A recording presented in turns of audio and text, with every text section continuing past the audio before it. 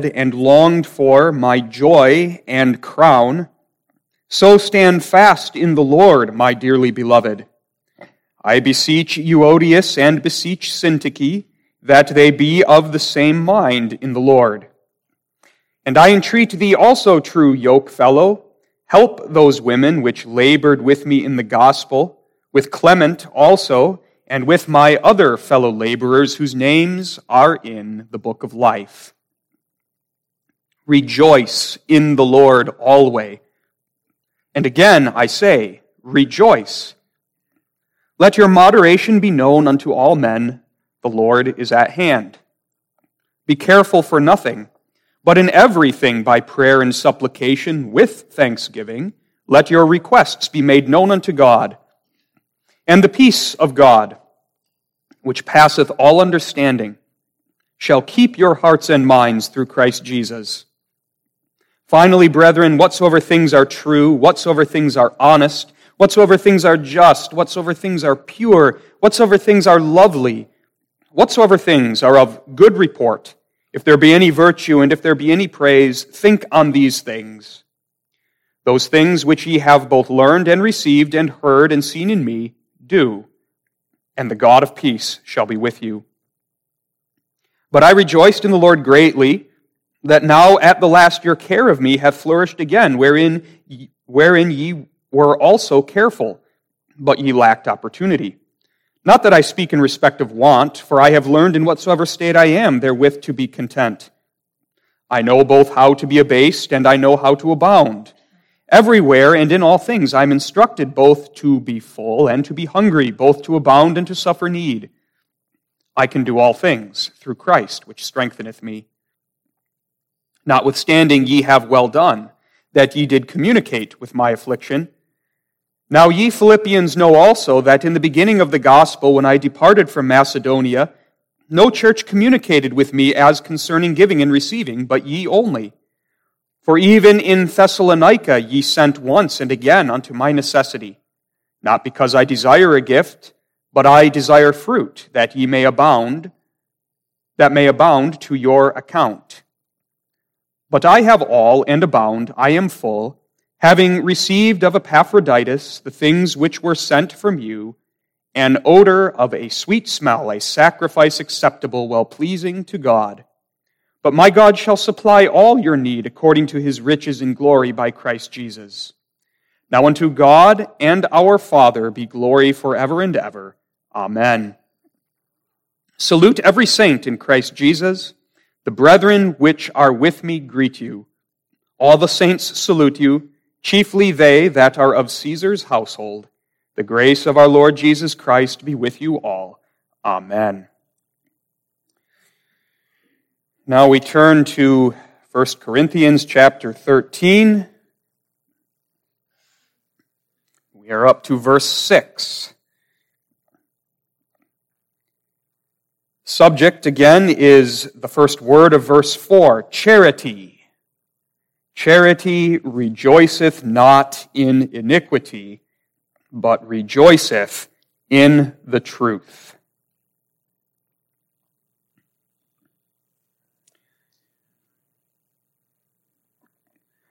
Beloved in the Lord Jesus Christ, as we have one phrase at a time gone through the opening verses of 1 Corinthians 13, we have used the illustration of the painting of a portrait, because that is what the Spirit does here. He is painting before our eyes the portrait of true love, portrait which is ultimately a portrait of Jesus Christ himself. Now, as we come to verse 6, we're nearing the conclusion of the apostle's description of the many actions and attitudes of love. There's a few more contained in verse 7. But as we come to verse 6 tonight, we see that the portrait of love has a smile on its face. Because true love is not something that is dour, dark, sad, but love has an irrepressible joyfulness about it. The portrait of love in 1 Corinthians 13 has a joyful smile on its face. As verse 6 says, love rejoiceth not in iniquity, but rejoiceth in the truth. The text has two parallel statements. It's going to explain to us that in which love does not find joy, but also that in which love finds abundant joy. Love is a joyful thing. Indeed, genuine and abiding joy grows out of true Christian love, the way plants grow out of nutrient-rich soil. The child of God who's been united to Christ by the Holy Spirit, who's been given a lively faith, from that lively faith springs true love of God. And from that love of God springs true and abiding joyfulness. If you go to Galatians 5, the fruits of the Spirit as they're listed in verse 22, you'll notice that the first two fruits are love and then joy. These two go together. Love and joy. That's no coincidence. True Christian love is a joyful thing. And the believer who loves the Lord, the believer who loves his neighbor as himself, is someone who's going to abound with spiritual joy. And so that's what we're going to look at this evening. We're going to look at the joyfulness of love. And we'll have 2 points that simply follow the two main parts of the text. The joyfulness of love. First, looking at the negative, that it is joyful not in iniquity. And then secondly, that true Christian love is joyful in the truth. The inspired apostle begins verse 6, love rejoiceth not in iniquity. What does that mean? Well, the word iniquity carries the meaning of unrighteousness and injustice. It denotes that which is contrary or against God's good and holy will as revealed in His Word and specifically in His commandments. God's law is the unchanging standard of what is right and wrong, and iniquity then broadly refers to all that goes against God's will. That is sin.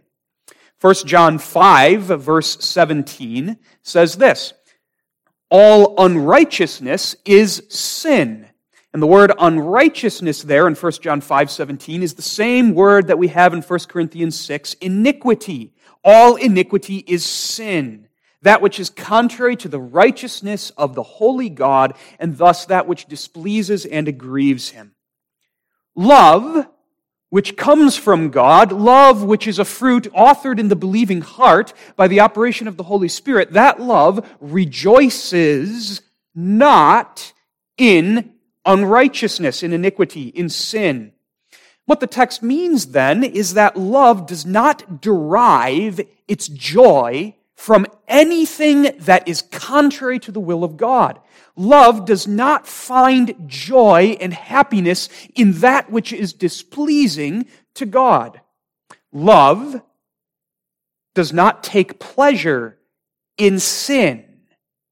Anything that is unrighteous, unjust, offensive to God aggrieves the child of God in whose heart this love burns as a flame kindled by the Spirit.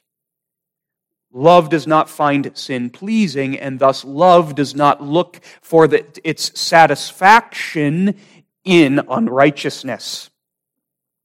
Now, at this point, it's helpful for us to recall some of the context in the book of 1 Corinthians, the context we looked at our introductory sermon in this series. You remember that the Apostle Paul writes the epistle of 1 Corinthians to instruct true believers who had real spiritual problems in their congregation.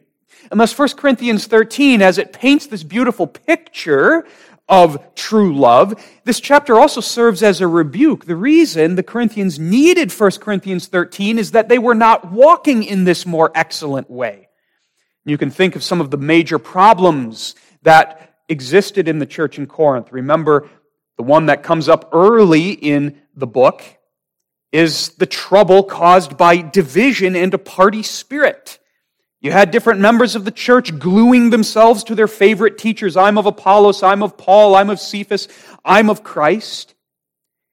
And in that, there was a lack of Christian love. Indeed, there was a certain rejoicing in iniquity. As different members of the congregation identified themselves with their favorite teacher, they lifted themselves up over others. They defined themselves over against their brothers and sisters in the congregation who followed a different teacher. And there was a certain pleasure in being on that man's side and not that party.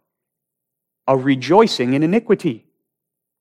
Then you come to chapter 5 and you remember the horrible sin of the man who had an illicit relationship with his stepmother.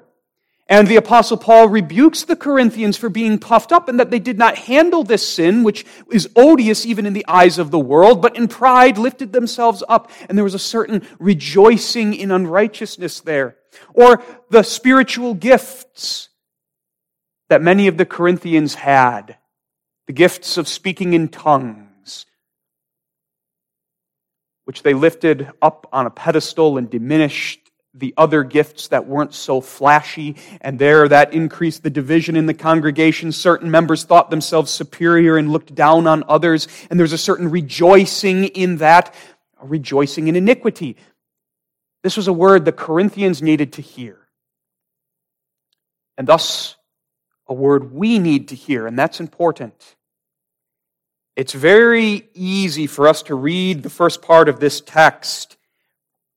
Love rejoices not in iniquity and think, well, we're pretty good. If there's anyone that rejoices in iniquity, it's our world, is it not? It's our culture, is it not? Just look at American culture today. You see the exaltation of wickedness. Light is called darkness, and darkness is called light. Gross sin is paraded about as if it is the greatest thing. There's rejoicing in iniquity, but the text does not call us to look all around us, though there is much rejoicing in iniquity, but the text puts its finger on you and me, on the church, on us, and says, love rejoiceth not in iniquity. And as we've repeated over and over throughout this sermon series, the negative stresses the natural inclination that we have. We are prone by nature to do just that, to rejoice in iniquity, to derive or look for a certain joy in sin. And so let's explore that a little bit. Let's see what the text would put its finger on in our lives. How do we rejoice in iniquity? In what ways? And there's two main points I want to bring out here. First,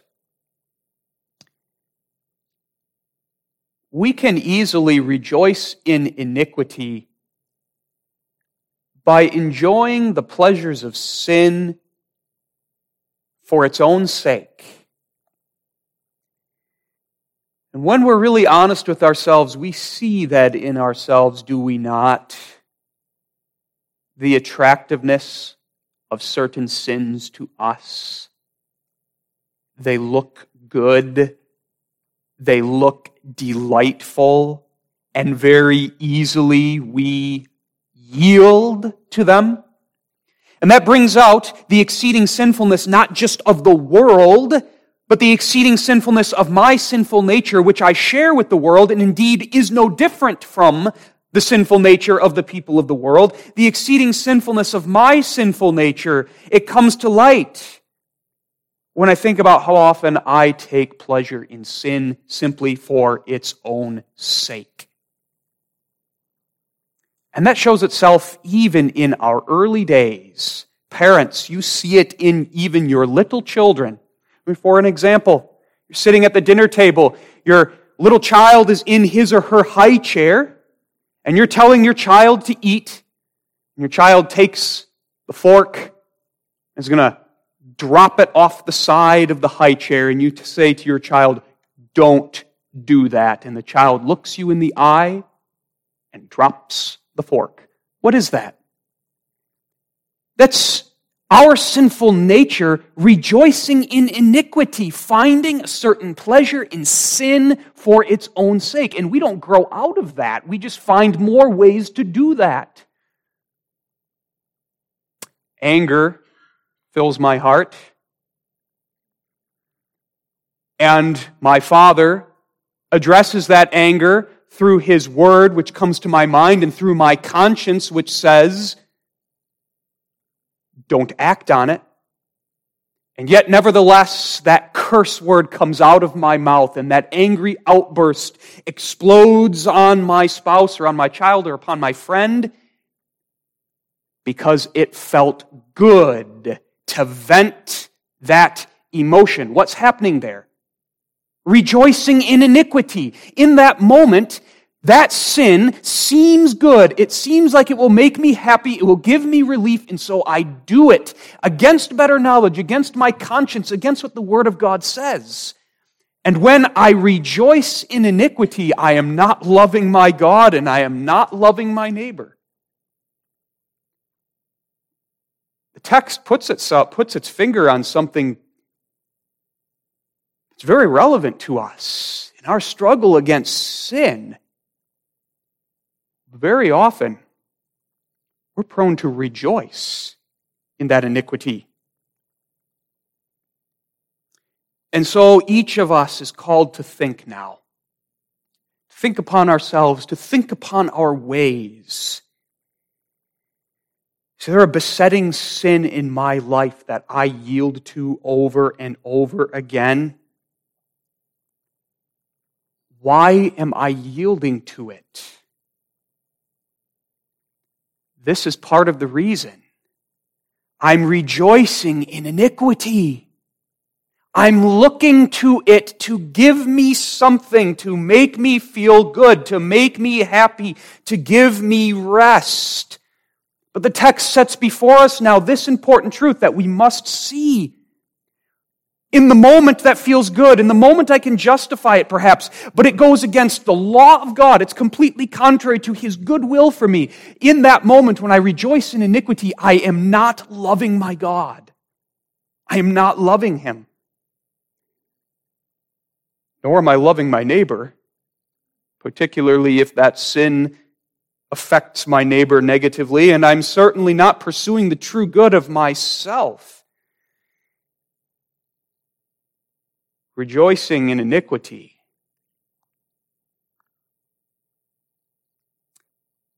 But now, in the second place, a way that we can rejoice in iniquity is taking pleasure in my neighbor's iniquity. The first thing that we looked at, we focus more on ourselves. We can rejoice in our own sin for its own sake because of the momentary pleasure it gives to the sinful nature. But now, just like the rest of 1 Corinthians 13, the focus is on love for the neighbor. How do we rejoice in the neighbor's iniquity? Well, there are various ways that this can happen. Taking pleasure in those who commit iniquity, seeing that iniquity that they commit, liking it, even if I don't do it myself. Think of Romans 1, verse 32. Speaking of the ungodly world, but again, when the Bible speaks of the ungodly world, let's remember we share the same nature as the people of the world, who knowing the judgment of God, that they which commit such things are worthy of death, not only do the same, but have pleasure in them that do them. Do we have pleasure in them that do things that we know are displeasing to God? Maybe things we wouldn't do ourselves, but we enjoy watching others do them, or hearing others do them. And here, there's an application to that most common of violations of the 9th commandment that is so pleasurable to the flesh, gossip. Giving our ear to gossip is rejoicing in iniquity. Even if I don't employ my tongue to add fuel to the wildfire that is raging about, by giving my ears to it and rejoicing in it and taking pleasure in it, I am having pleasure in them that do iniquity. We think about the entertainment that prevails and pervades our society and which finds its way into Christian homes. How much that flashes across the television screen or the computer screen draws us into a certain kind of having pleasure in others who do iniquity.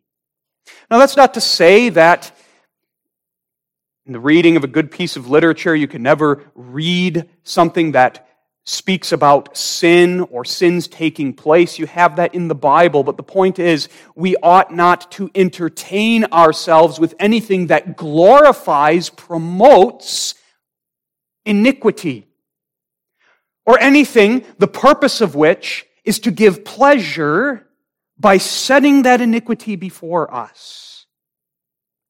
So the text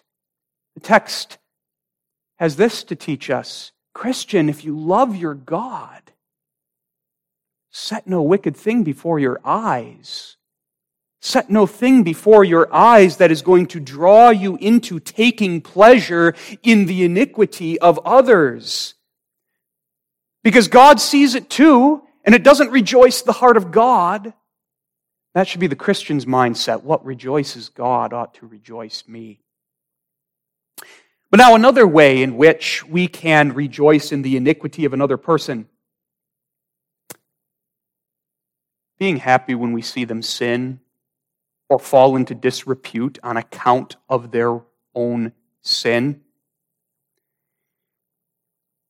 If we harbor anger against someone, if we have a vengeful spirit, if we nurse a grudge, if we're keeping a record of wrongs, easily we will rejoice in another person's iniquity. Our hearts will leap with excitement when we hear something very negative about him, or that he has sinned and been brought to humiliation. That's rejoicing in their iniquity rather than being aggrieved by that iniquity. Or there can be this, rejoicing in another person's iniquity because it gives us a sense of superiority. How often does this take place in the Christian community? Comparisons. Usually we compare ourselves favorably to fellow believers. My family doesn't do that, and they do that, and so spiritually, or you hear something about that other family in the church, and you think to yourself, wow, they did that, they're like that, and we start vaunting ourselves, we start puffing ourselves up. And there's another form of rejoicing in iniquity. You see, the Pharisee, when he prayed, I thank thee, O Lord, that I am not as other men are, even as this publican, even though he put on a face of horror at the iniquity of the publican there, he actually was rejoicing in that iniquity, because that iniquity gave him, he thought, the license to lift himself up and look down on that other man. When we're puffed up in pride, and we put ourselves up here, we're actually rejoicing in iniquity. We think ourselves better, comparing ourselves to that other person. Fault-finding, being hypercritical. Fault-finders and hypercritics can often put a pious face on. They can even talk a lot about loving the church. They expect good. They want good. They want the best. They're militating against error and all the rest. But fault-finding and hypercriticism very often is rejoicing in iniquity. The fault finder and the hypercritic actually likes the fact that he finds sin in other people's lives. He rejoices in it because, like the Pharisee, it gives him something to balloon himself in pride all over. He can lift himself up. So we see so many subtle ways we rejoice in iniquity, or can stumble into rejoicing in iniquity. And so there are a couple of applications to wrap up the first point. In the first place, the text shows us the attitude that true love ought to have towards sin. Love is not a neutral thing.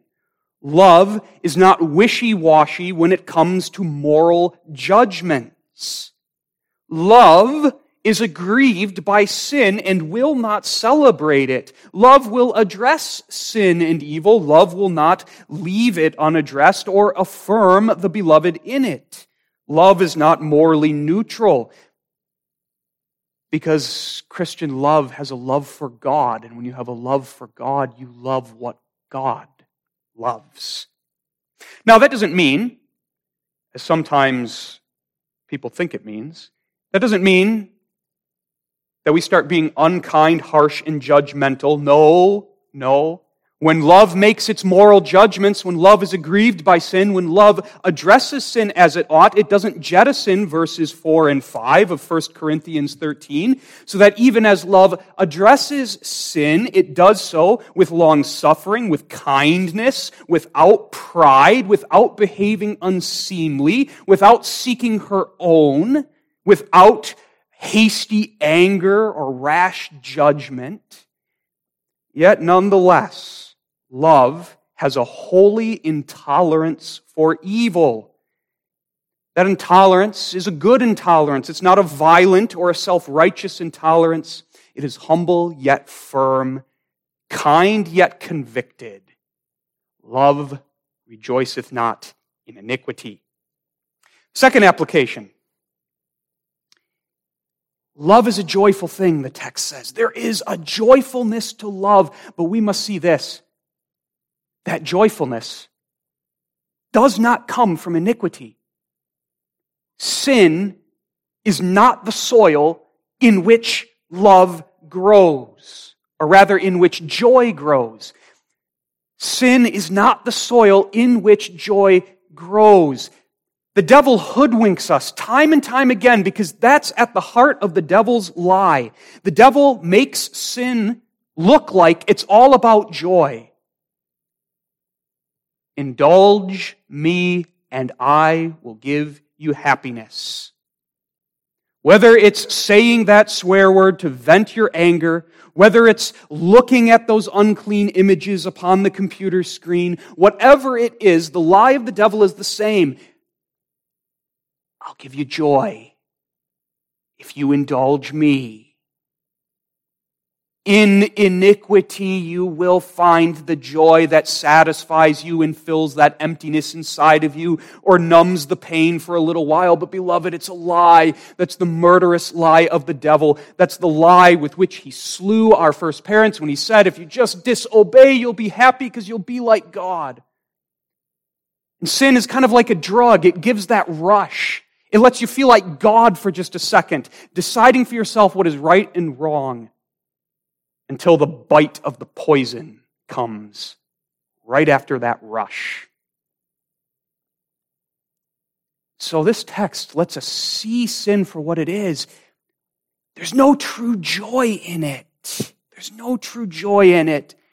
It lies, and it never delivers what it promises. The only thing sin can deliver is its wages, which is death.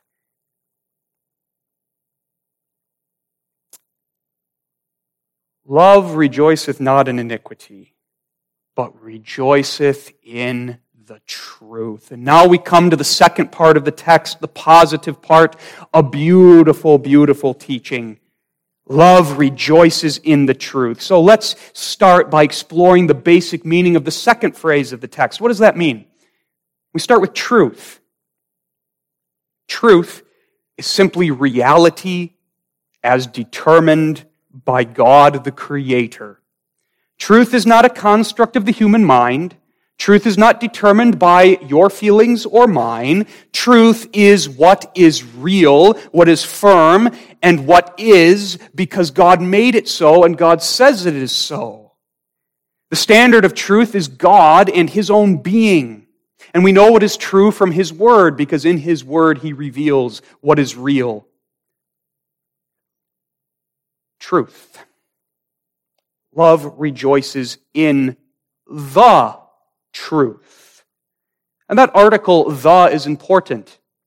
It lets us know that the text is speaking about the whole truth of God. It's not just talking about particular truths, but the whole truth of God, the all-encompassing truth of God, the truth of God that He has revealed in His Word, the center of which is the gospel of Jesus Christ, those good tidings of great joy. As summarized in 2 Corinthians 5, verse 19, that God was in Christ reconciling the world unto Himself, not imputing their trespasses unto them. The truth that is ultimately the person of Jesus Christ Himself, because Jesus is the only one who said, and the only one who may say, I am the way, the truth, and the life. And so to put it simply, the truth in the text here is the revealed truth of God, namely the truth of the Christian faith. And this truth of the Christian faith encompasses both our knowledge and our life. It's the saving knowledge of God in Jesus Christ that percolates down through every part of who we are and every part of our life. And we need to see truth that way. Truth is more than just a matter of the intellect. It is a matter of the heart and is a matter of the life. So it is with God. God is the God of truth, the Scriptures teach. And the truth of God refers not merely to the content of the divine mind, but truth is an attribute of the divine being. It is who He is. God is truth. He lives truth. He is the one only true God. And so the truth that He reveals to His people is a truth that is not simply given that it may be stored in the mind, but it is a truth that is given to transform and direct and shape the entire life. Indeed, the Holy Spirit, who is the Spirit of truth, as He sanctifies us and conforms us to the image of God, He causes that truth to show itself in our life. He infuses it into our life. So truth here is not just intellectual, but it's moral. It includes holiness, godliness, a life that is lived according to the truth of God, a life conformed to Him. So as we approach this text, we want that holistic view of truth here. It includes the doctrines of the Scripture, yes, the teachings of the Bible, but it includes everything. The life that is nourished and nurtured by the teaching of the Word of God. Love rejoices in this truth. That is, love seeks and delights in this truth. And that makes sense. Love is the committed pursuit of the true good. And the truth of God is supreme good. When the text says that love rejoices in the truth, it means that love does not find its joy in iniquity or anything that is contrary to God, but love finds its joy in God's truth and all that is in harmony with who God is and what God wills. The person in whom the love of God is shed abroad, that person takes pleasure in truth and living a truthful life. That person, as Philippians 4 verse 4 says, rejoices in the Lord always. He believes, he delights in that truth of God. He lives it out. Deceit and falsehood he abhors. As a child of the light, he loves the light. He walks in the light. And by the work of the Spirit in him, more and more, truth becomes a characteristic of his life. He's sincere. He's genuine. He's unaffected. He's without pretense, without guile, without deceit. The Christian who rejoices in the truth is a man of integrity who wants his life to be marked by truth in a way that reflects God, who is the truth. Thus, ultimately, love for God rejoices in the truth, rejoices in God Himself.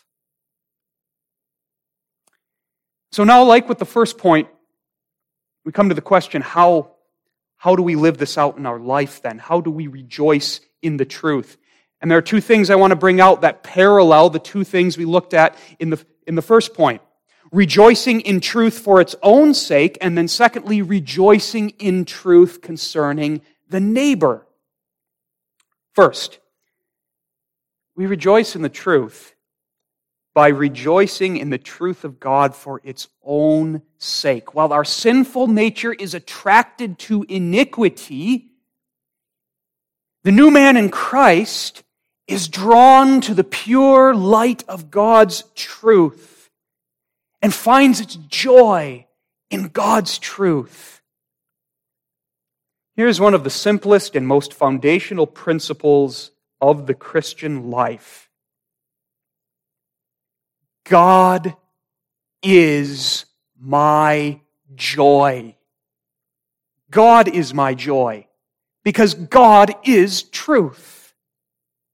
Psalm 37, verse 4, "Delight thyself also in the Lord, and He shall give thee the desires of thine heart."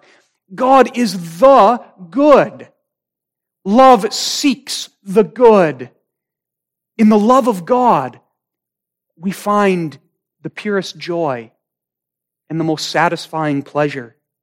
God is good and the overflowing fountain of all good, and thus true blessedness, true satisfaction, the filling of that empty void in the human heart is found only in drinking from the fountain of all good, our God.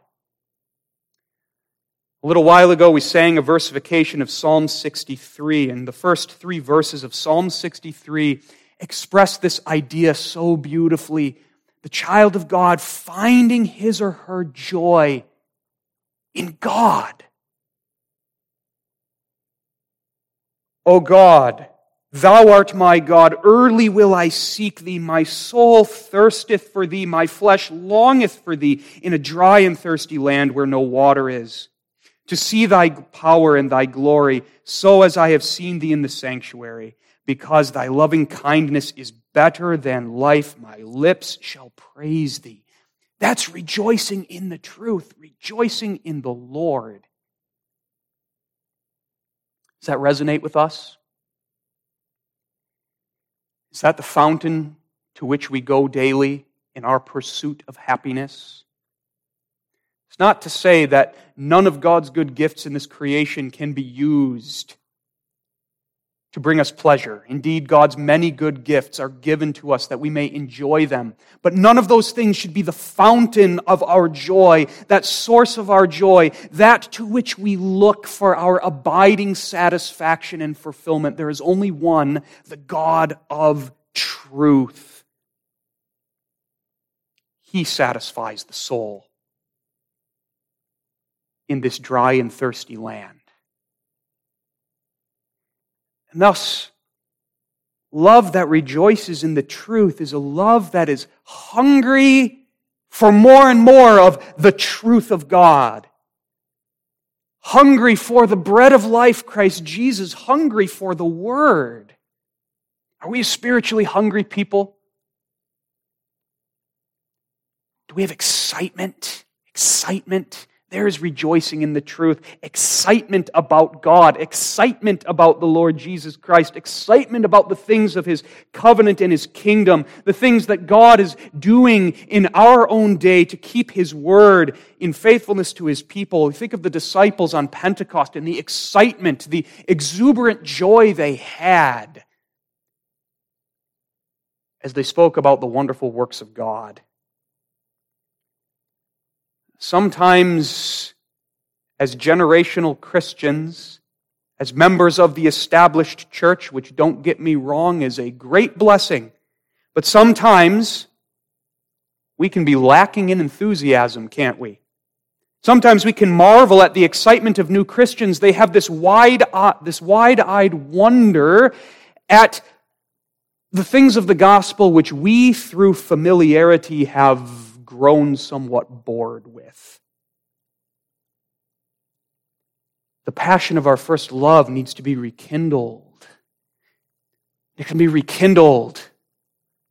We delve into the truth of the Word of God, searching the Scriptures with glee, coming to church not just out of custom or because we have to be there, but because we want to hear more about God's truth and what it means for my life and what God has to say to me. And I want to take that truth and I want to consume it the way I consume a hearty meal so that I may digest it and gain strength from it and then go and live it out in my life. And excitement and exuberance should characterize the lives of Christians. That's rejoicing in the truth. The grace, the mercy, the peace of Christ that we hear pronounced over us the beginning and at the end of every worship service, we're to take that with us into our daily lives. Grace, mercy, peace. Live it out. It's rejoicing in the truth. Rejoicing in the truth is meditating upon things holy and wholesome. Philippians 4, verse 8.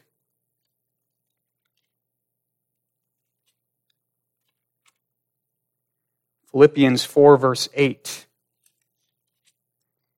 Finally, brethren, whatsoever things are true, whatsoever things are honest, whatsoever things are just, whatsoever things are pure, whatsoever things are lovely, whatsoever things are of good report, if there be any virtue, if there be any praise, think.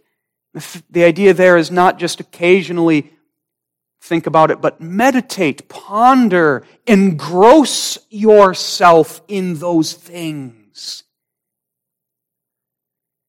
There's so much stuff that wants us to think about it. There's so much gunk that can accumulate in our minds and in our hearts. The believer in love for God fills his mind and fills his heart with these things, beginning with God's truth. And that truth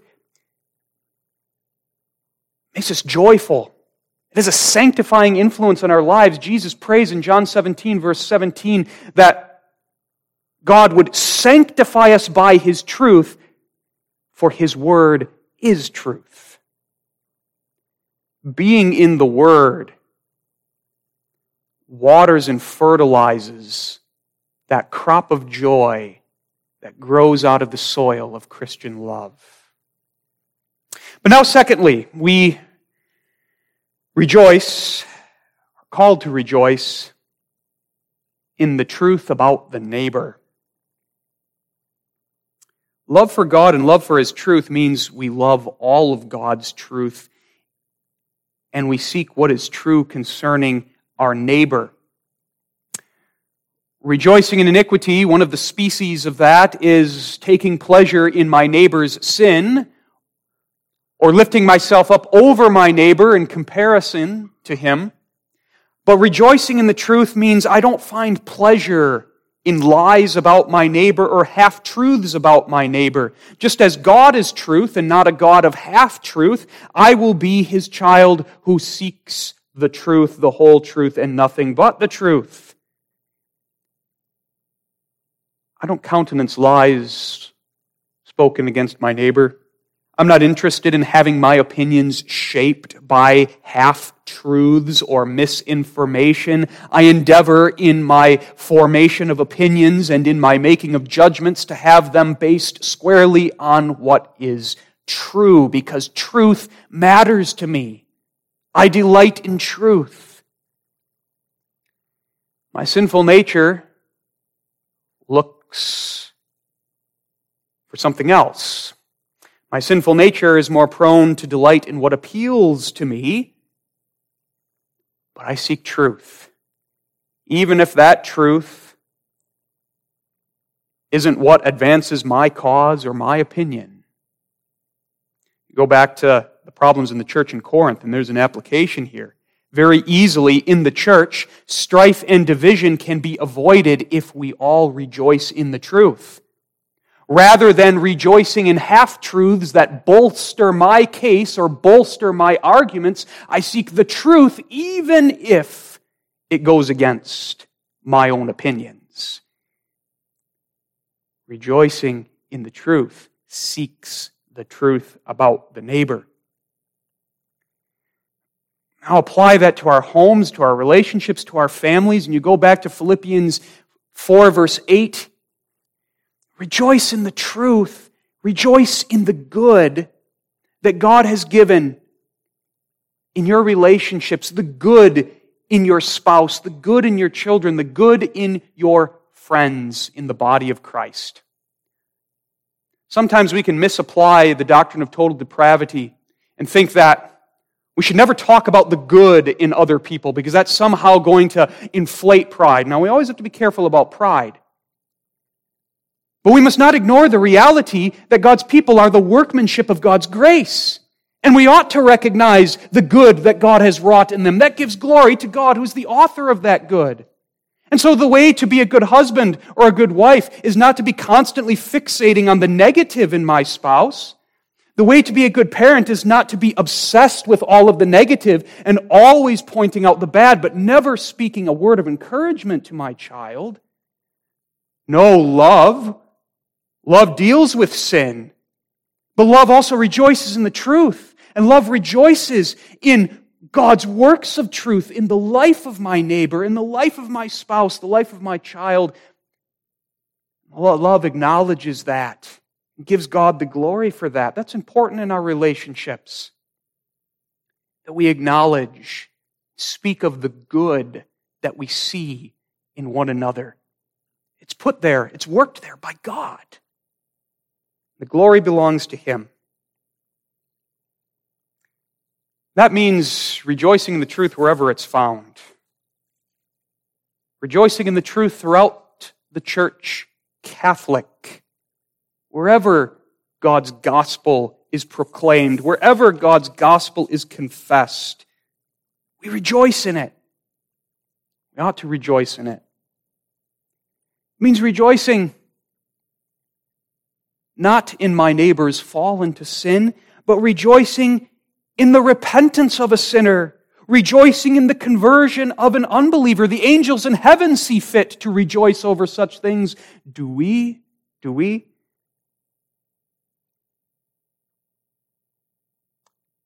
Christians' joy is rooted in the truth of God, the wonderful works of God.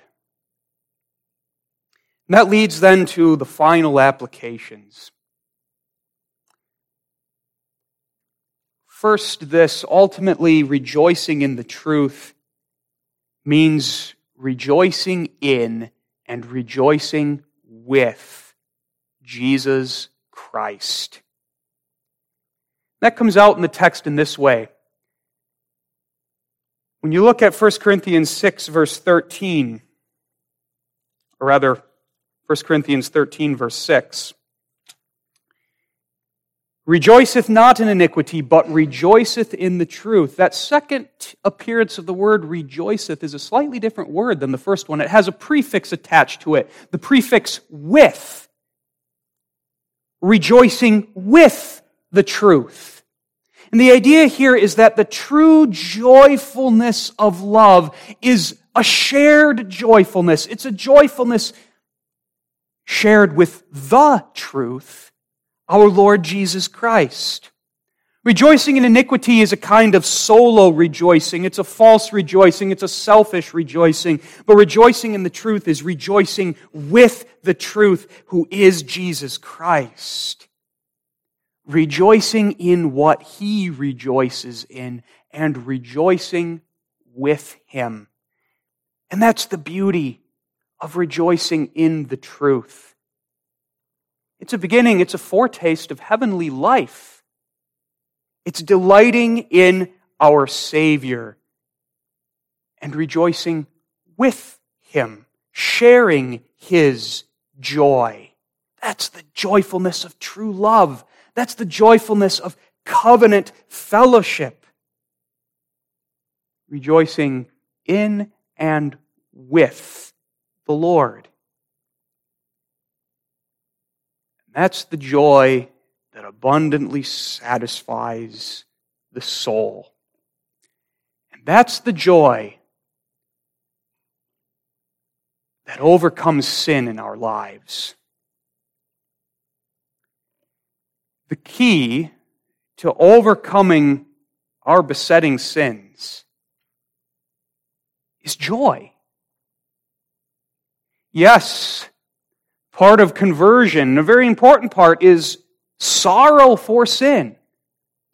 Grieving over our sin, confessing it, amputating the things that tempt us to sin, putting them out of our lives, avoiding temptation. That's all an important part of it. But think of the instruction of Lord's Day 33 of the Catechism. The positive side of daily conversion is a sincere joy of heart in God. Rejoicing in the truth is ultimately what puts the nails in sin's coffin.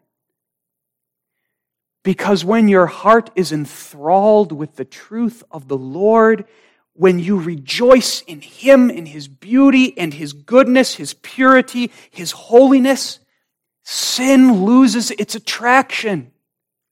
It doesn't look so good anymore. It doesn't pull as strongly. It's not near as delightful as it once was.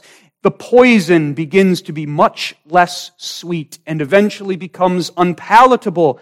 How can it compare with the sweetness of rejoicing in the Lord Jesus Christ? Nothing helps us conquer our sin like rejoicing in the Lord. And so, beloved, in your daily battle, your battle against sin, rejoice in the Lord. Rejoice in His truth.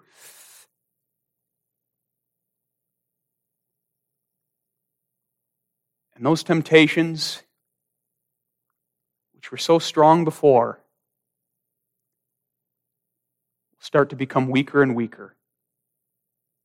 That sin that you wanted so bad, gave into so much, you're not going to want it anymore. Because I have Christ. I have His truth. I don't need anything else. That's my joy. There I find my true and abiding happiness.